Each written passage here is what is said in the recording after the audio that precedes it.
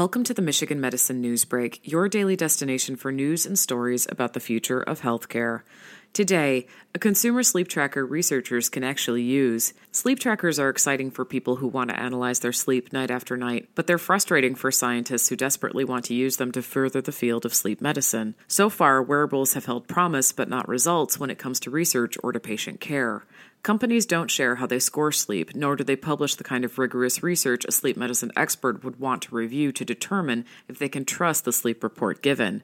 In the few studies where researchers have compared the output of a consumer sleep tracker to the professional gold standard, polysomnography, the results became somewhat irrelevant once a device was replaced by a newer model or the app associated with the device was updated. However, Michigan medicine researchers say that because so many people own them, it makes sense to figure out how to use consumer wearables to improve sleep health. To get ahead of the outdated technology cycle, Dr. Kathy Goldstein, MD, MS, an associate professor of neurology at Michigan Medicine and a physician in its sleep disorders centers, and her colleagues published a paper describing a new open-source algorithm that tracks slumber using heart rate and acceleration in the journal Sleep. Quote, "We sent patients into the sleep laboratory for an overnight sleep study wearing Apple Watches and used that data to develop our own algorithm to analyze acceleration and heart rate signal from the watch to estimate sleep," she said. The design, when applied to signals from the Apple Watch, exceeded previously reported performance of the more expensive medical wrist-worn sleep tracker known as actigraphy. That means the University of Michigan algorithm makes it feasible to use an off-the-shelf consumer wearable device to track sleep for research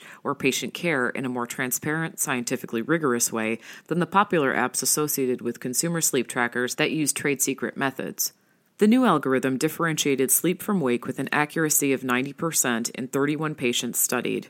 In keeping with trends of other sleep tracking research, the algorithm showed higher sensitivity, 93%, than specificity, 60%, meaning it detected about 93% of sleep correctly, but sometimes misclassified wakefulness as sleep. This is not uncommon with sleep estimation methods that use movement, as people might lie in stillness once still awake, Dr. Goldstein says. Researchers then tested their design again on a large dataset that collected motion and heart rate data alongside polysomnogram in an older population and found they could successfully predict sleep comparable to the performance of their own study subjects. Quote, "We think this is really disruptive work," says Dr. Goldstein, the study's senior author. Quote, "If manufacturers open access to the raw signal acquired by their devices, validated algorithms like ours can be used to estimate sleep from that data," end quote.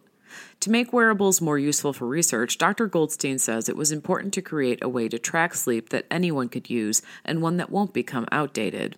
Apple doesn't offer a native sleep tracking feature on its smartwatch, but researchers picked the Apple Watch in creating this algorithm because it's possible to access raw data from your Apple device. The Apple Watch has an accelerometer and also tracks heart rate with an optical method, which is what most sleep trackers use. The researcher can source those measurements from whatever device is taking them, so the method doesn't depend on the specific device, says lead author Olivia Walsh, PhD, a postdoctoral research fellow in neurology, who built the algorithm using machine learning. Walsh's algorithm is a research prototype, so it isn't currently available for download on the App Store, but Walsh says anyone can use this open-source formula to reproduce and improve upon the work across different patient populations. Dr. Goldstein says the main utility in sleep trackers today is the ability to look at trends over time, rather than to diagnose a sleep disorder. For example, she notes, people may notice how their wearable reports their sleep quality and duration as they lose weight, or on the nights after they consumed caffeine or alcohol.